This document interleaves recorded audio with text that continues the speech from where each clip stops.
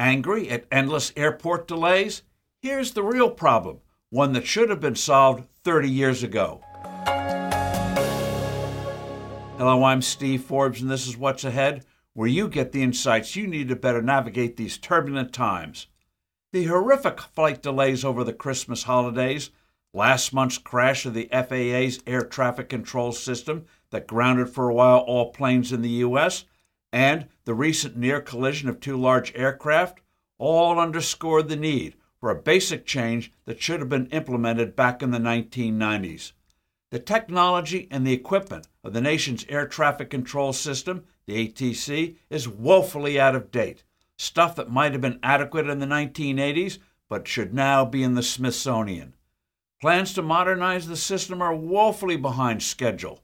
The result is higher costs, operational inefficiencies, less safety, longer distances for flight routes, and longer flight times.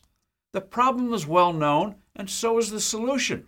But Washington politics continuously blocks reform. Right now, the air traffic control system is under the thumb of the Federal Aviation Administration, the FAA, which gets its funding each year from Congress. Annual budgets damage long-range planning because of the uncertainty of available money year to year. Congressional oversight brings in policies and priorities based on political pressures, not what is best for aviation. The answer is simple. Remove the air traffic control system, the controllers, radars, and all the other necessary equipment, to a nonprofit entity that would be independent of the government.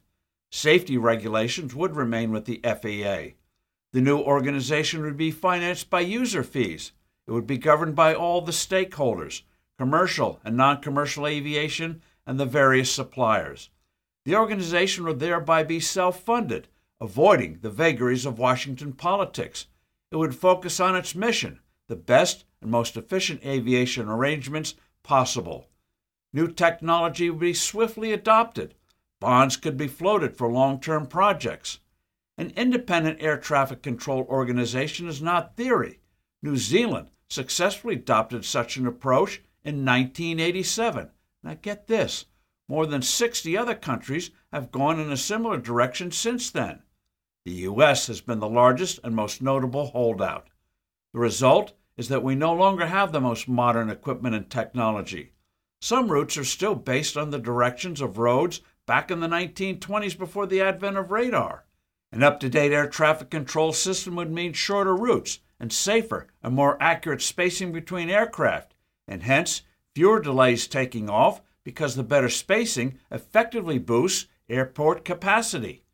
Studies have demonstrated that an independent, self-funded organization results in less costs and better performance. Passengers should constructively vent their frustrations by repeatedly texting and emailing the White House, the Transportation Department, and their congressional representatives. I'm Steve Forbes. Thanks for listening. Do send in your comments and suggestions. I look forward to being with you soon again.